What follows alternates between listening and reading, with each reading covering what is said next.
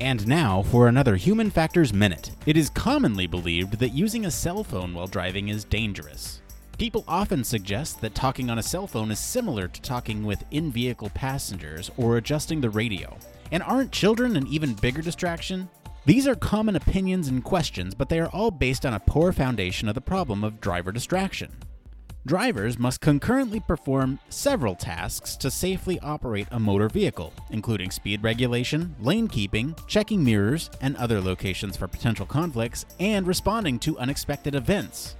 When drivers engage in other secondary tasks, such as cell phone use, additional time is required for them to detect and respond to roadway hazards. This delay in reaction time decreases the likelihood that drivers will be able to appropriately respond to an unexpected hazard in time to avoid a collision.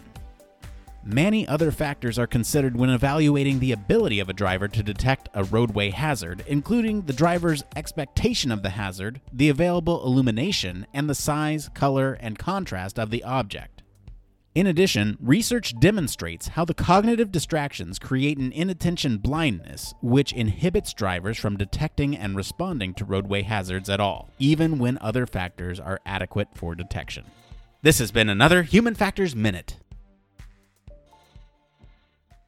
Support us on Patreon for access to our full library of additional Human Factors Minutes at patreon.com/HumanFactorsCast.